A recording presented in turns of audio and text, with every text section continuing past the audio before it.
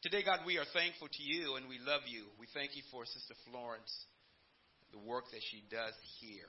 And even though she's down in her body, she's even trying to get here now, we do pray for her. We lift up the family still grieving. We lift up the Hunt family and the Tisha's family. And we thank you for the life that Sister Viola lived, wanting her husband and son saved. And that happened. We're grateful to you that you have the greatest plan, the great plan. We are lifting up those who have lost loved ones recently and in the recent past. We are continuing to pray for our body who have lost family members today, that you will give comfort, especially during those times of their anniversary. We pray today that you will give us the ears to be able to hear what the Spirit is saying. May we honor you in all that we do. May we be careful to evaluate our lives, that we will know and understand that we will stand before the Almighty God. Keep us in your care today. Bless us and lead us in the path of righteousness, and may we follow. We give you the glory and all the praise in Jesus' name. Amen. Amen. You may be seated. Ecclesiastes chapter 1, verses 1 through 11. How many of you have been in prayer throughout this entire week? Been in prayer. Good to see the hands. How many of you remember to pray for your fellow members? Great. How many have been praying for your enemies? More hands. Oh, Lord. That's a wonderful thing. How many of you been praying for your frenemies?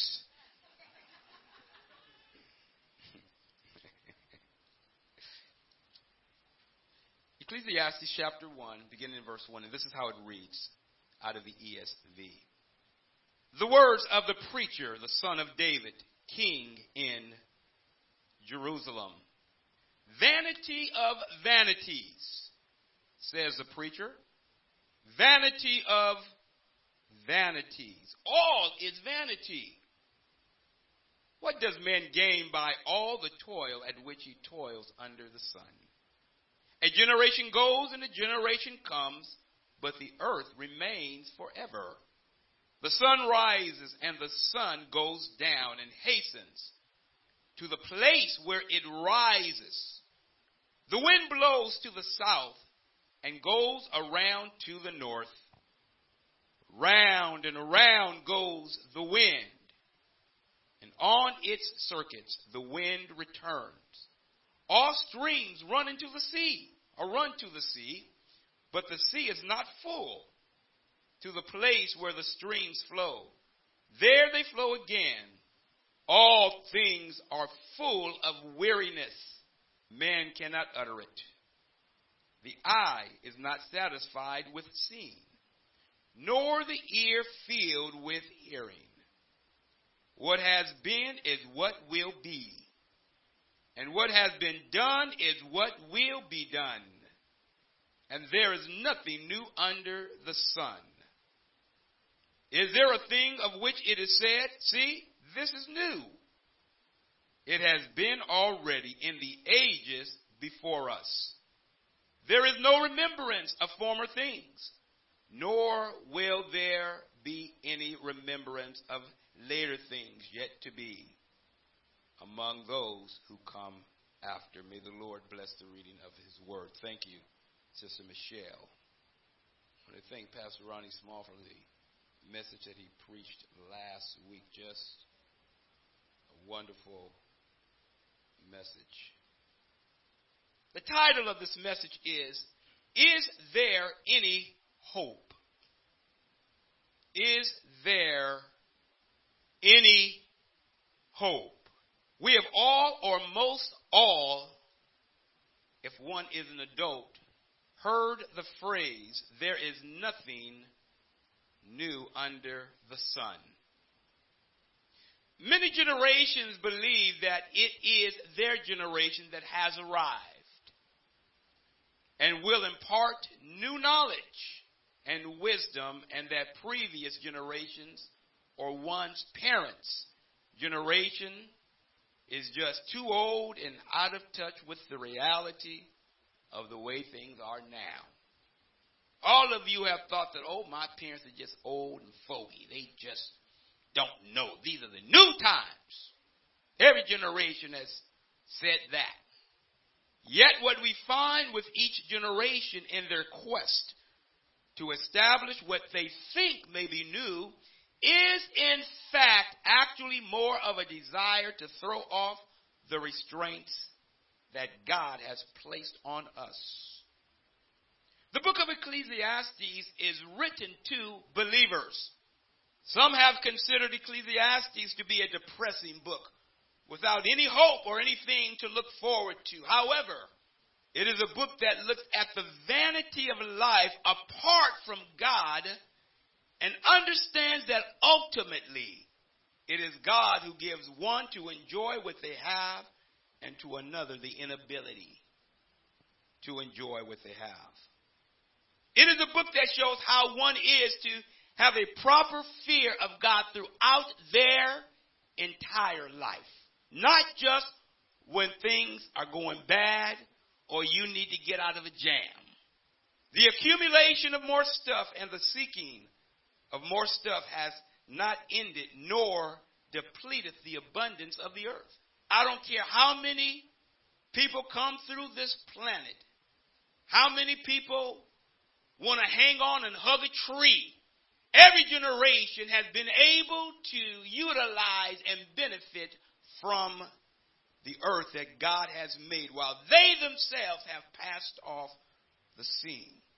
It's mankind that comes and goes while the earth remains.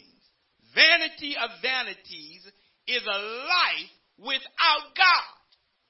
But it is the one who can have a proper appreciation of what God gives with a proper understanding that it is God that one is to ultimately seek and fear. The book of Ecclesiastes falls within the wisdom literature. According to Dr. R.C. Sproul, the title Ecclesiastes in the Hebrew tradition is Qoheleth, a transliteration of the second word in the Hebrew text. The Hebrew word Qoheleth or Qoheleth in one aspect means gatherer, as you will note in the book of Proverbs chapter 12 verse 9, or it means one that assembles or gathers an assembly, as in Exodus chapter 35 verse 1. Solomon calls himself the preacher in verse 1 as well as in Ecclesiastes 1:12. It is believed that he is the author of the book. The date of the writing of Ecclesiastes, some who hold that Solomon is the author would say, or let's say it this way first, some who say that Solomon is not the author, they would date the book basically after the Babylonian captivity or Judah's captivity in Babylon in the 6th century BC. That would be after 586 BC. There are some who say that we don't believe Solomon is the author based on certain passages. But it is believed that Solomon is, I'd say the pastor, but he is actually called the preacher here. But it's believed that he is the author of this book. And if he is in fact the author, it would be dated from the 10th century BC. That would be between the 901 to 1000. That's the 10th century. In the book of Ecclesiastes, Solomon is never mentioned. The book, as I mentioned, is believed to be written to believers rather than those who are ignorant, according to Dr. Sproul, or who are in rebellion of God's laws. The book is God's counsel to those who knows his ways. There are three primary themes in the book of Ecclesiastes. Dr. Sproul notes three primary, or what we would call overarching themes. Number one, facing the frustrating and the perplexing side of life. When you look at Ecclesiastes, there is a facing the frustrating and the perplexing side of life. And you note that as we work our way through the book. Number 2 is that one has to learn how to find joy and satisfaction in life. And number 3, fearing God throughout one's entire life. There are 2 fundamental concepts that one will constantly come across.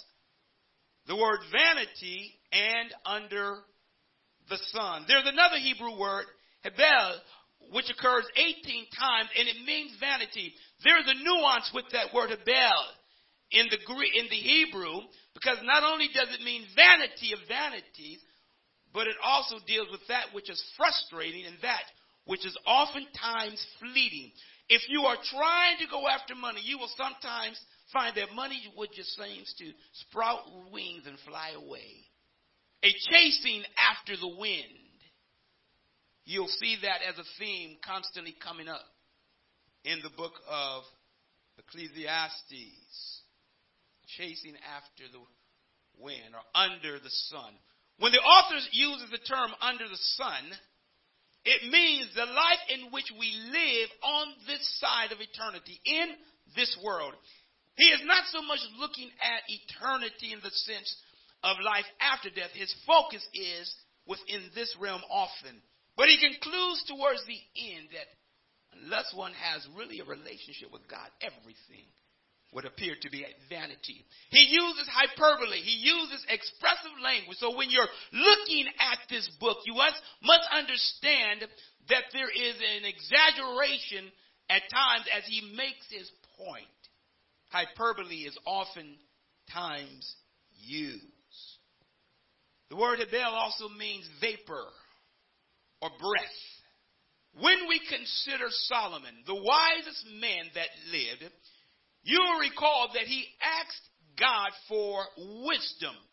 When the Lord came to him, said, Solomon, if there's anything that I could do for you, what would you want? And Solomon said, I'm a youth without understanding, and given this people, I need to have counsel, wise counsel. I need to be able to have you give me wisdom. And it so pleased God that Solomon asked God for wisdom. He says, not only am I going to bless you with wisdom so that there's no person in the earth that will ever measure up to you, I'm going to also bless you with riches. Solomon was very wealthy. The richest man is believed that ever lived during that time. And he was a man that people came from all walks of life to hear his counsel. But Solomon had a major sin at one point in life.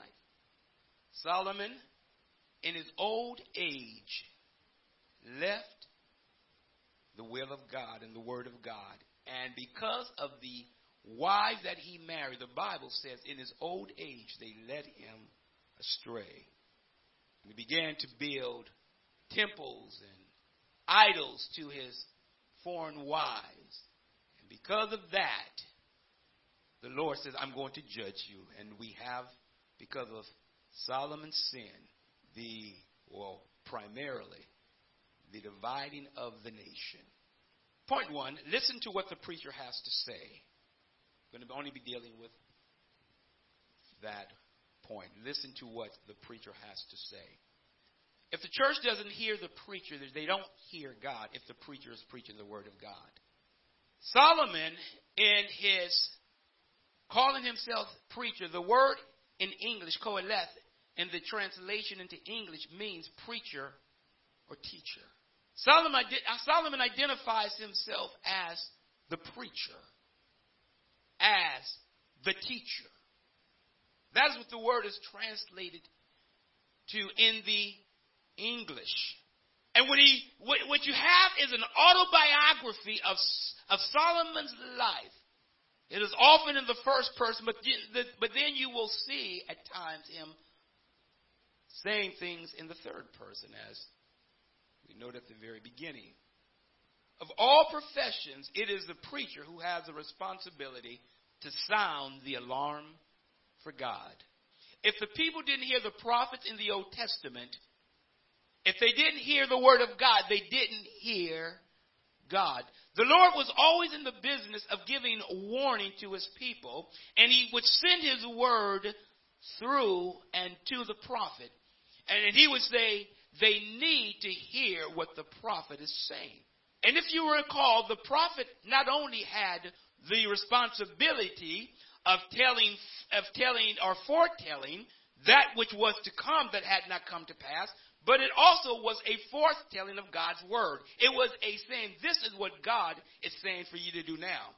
So it did not only predict, he or she did not only predict the future, that person, that prophet, often stood there and told the people, this is what God is saying. What often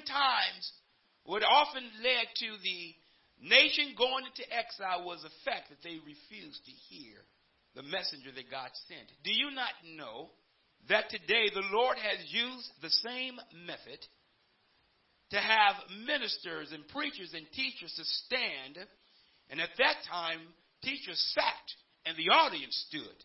Aren't you all glad that y'all don't have to stand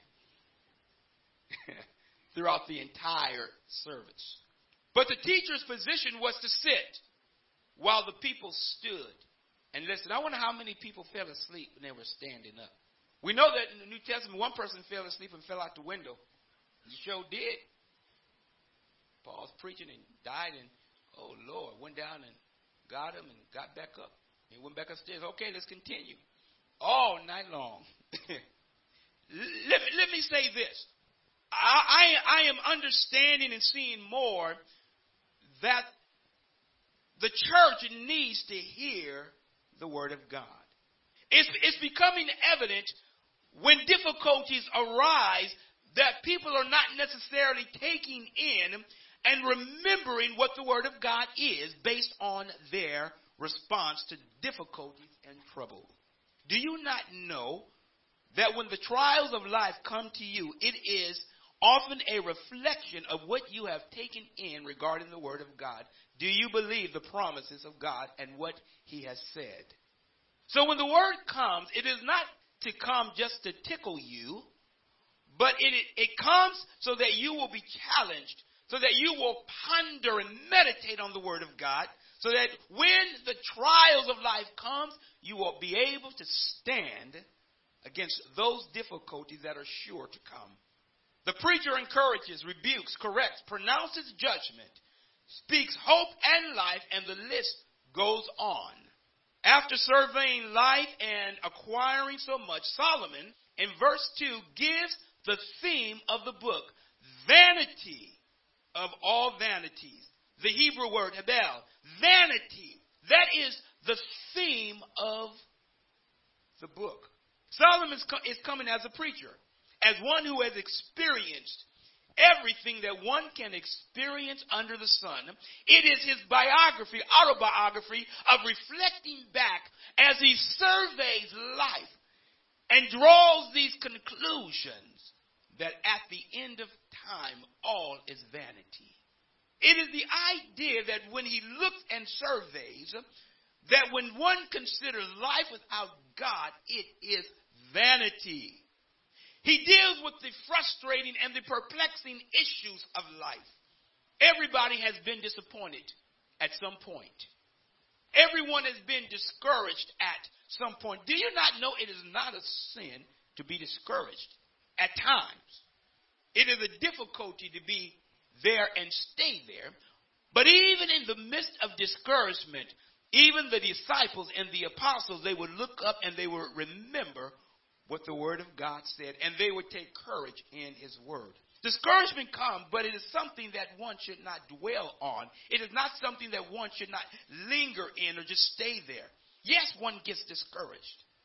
That's an emotion that we often have, but it's what we do. Do we take our discouragement to the Almighty God?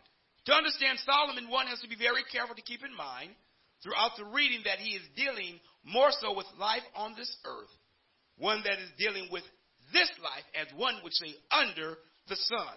For the wisest man is the one who denied himself nothing, comes to the conclusion that it's all meaningless. I'm going to die one day.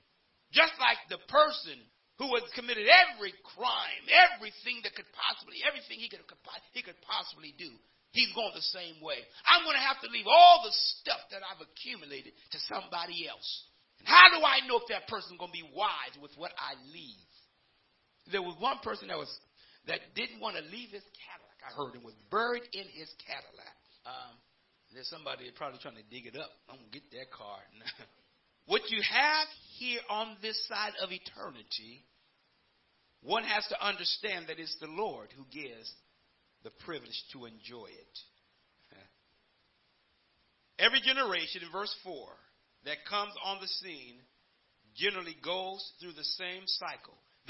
They're born, they grow up, they get married, have children, hopefully in that order. If not, they have children. Sometimes they get married. They work, and they leave this earth. I don't care how many generations have come, it's been the same thing. And when you look at this perspective, when you look at Solomon's evaluating, who denied himself nothing, it's vanity. What do I have in regards to what I've accumulated? All this stuff. Am I any better off than the animal? But if one is only to consider this, without God, one would be most miserable. But Solomon is looking and saying that, how empty life is without God. There are people today that's searching still for the answer to life. And even though the answer is available, it's not the answer that many people want. Even in the church, they said, I've heard that before. I don't want that. Well, that's the answer to your problem. Is there something else, something that can make me feel good, that would make me feel better? I want something that will come and give me a jolt. No, you just need to do what you need to do. Just do this. That's it. There's nothing unusual about this. Just obey. But it seems so simple, yes. Sometimes it is. The most difficult problem sometimes can be solved by going back to the very basics. You know what many baseball players do and many professional sport players do? When they get into a slump, they go back to the basics. They go back to the very beginning of what they learned, and they began to implement that. If they're having a problem with hitting, you know what they'll do? They'll go spend extra time in the batting cages. They'll go and spend time hitting the ball, and they will then evaluate their swing. What am I doing wrong? I see I'm pulling off the ball. They will even have another person at time that will come and watch them and help them to say, you need to get this back. And the time that they put in will often be reflective of what they do on the baseball field, any sport. Why do we think it would be any different in life in the church? If a person is not reading their Bible, if a person is not going to church, if a person never goes to Bible study, if a person never goes to any other events and problems come up, why would you think you would have the solution and that you will be able to go through that? Because you have left the basics. You're not doing the very thing that would carry you through. So oftentimes we are looking for quick fixes when actually we need to go back to the basics. Solomon says each generation comes and goes. Every generation thinks that their generation is the one that has it all. They just don't understand. That's what I said about my parents. They just don't understand. My 9-year-old self, they just don't get it. I knew everything at 9, 10 years of age. My parents just didn't understand. So it was my responsibility to help them by trying to sneak and do things because they just didn't get it. My responsibility to not get caught didn't always work out so well. I understood they knew some things that I didn't know. And they helped me along the way with Mr. Postman's belt. The postman's belt was something to be avoided. I didn't like it. I didn't mind when my mom spanked me because she didn't hit as hard. My dad, it was a whole different story. There was no faking with him. My mom, I could fake and fall out like I was hurt. Get less licks. Him, he hit me. It was real. Wasn't no faking falling down. No. I was under severe and extreme pain. Thank God that my dad often talked to me. It was Ronnie that got most of the whoopings.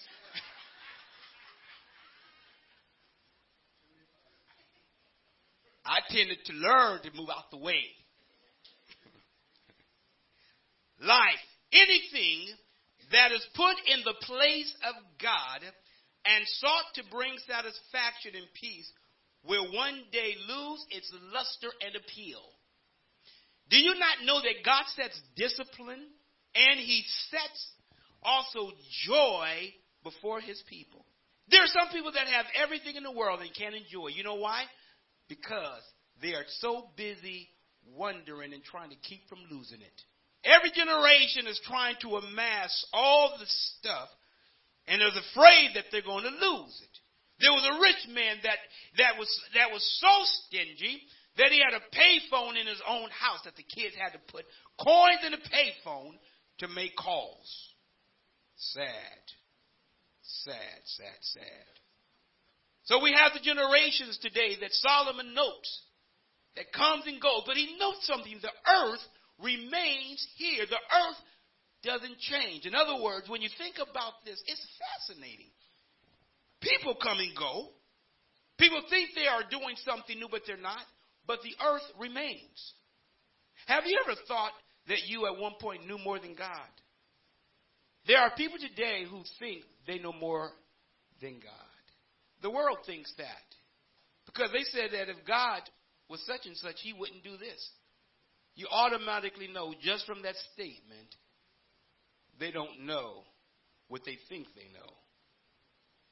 You see, when it comes to the Lord and evaluating life, you have to come with a completely different mindset. You can't come with the mindset from your own understanding. You've got to first come and say, God, I don't understand everything that there is. There are some things that just puzzles me. But I know this, that what I don't get, you clearly do understand. And when you survey everything in life, and you look at your life, many people go through this matter of evaluating their life, and they come to what is called the middle age crisis. And they reflect back over their life. And some people even change careers. Do you not know that sometimes that's okay to do? But that's really not the problem always.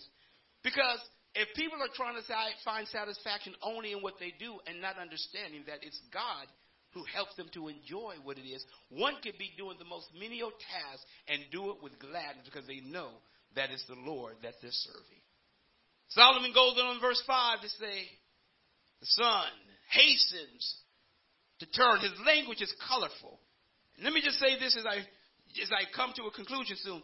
The book of Ecclesiastes is a book of prose as well as poetry. It blends the two, and it's not always easy to determine where one begins and where one ends. When he mentions the sun hastens, it's as if a person is running, and that word hasten means to pant. Have you ever been running real fast, and you got to the end, and you just basically out of breath? He's using that word. It means to pant. Sometimes we can run so hard in life, and we can pant, and we can run, and we can be running after the wrong thing. But isn't it marvelous that God's order continues as it is? Even though every day may often look the same, every day is different. Every day is different. When you get up in the morning, you are one step closer to eternity. You are one step further from the day that you were born. You are one step closer to being able to enjoy the marvelous eternity that God has given and made for you if you're in him. You see, the day that God makes, it looks the same, but it really is different. And even though we run in life, the order that God sets, it continues and it's set in motion. Do you not know most people don't get up saying, I wonder if the sun going to come up today? People don't worry about that Because why? They know that there's an order set in place. But you get up and say, man, I wonder what in the world's going to happen today. And rather than looking at it as a way of being able to explore with God, people oftentimes fear what's going to happen. Rather than saying, Lord, today, what are we going to do? I want you to be with me today as I go through this life. Oh, the sun just came up. God, what are we going to do? And oftentimes we are running and panting after the wrong thing. Let me say this. If people refuse to hear the truth, don't change the message for them. Keep telling them what they don't want to hear, the truth. Don't fall into the trap of trying to satisfy a person's emotional state, but tell them the truth. I don't think you need to marry such and such because that person ain't saved. I love them. I just want to marry them. Well, you say you're a Christian. Is that person a Christian? No, they're not Christian, but the Lord we're going to grow together. They're going to be a Christian one day. Well, until they do, the Lord says that we are not to be unequally yoked. Don't change the message. To unbelievers, yes. But for a person. So in other words, what are we to do? We're to carry God's word forward no matter what the occasion.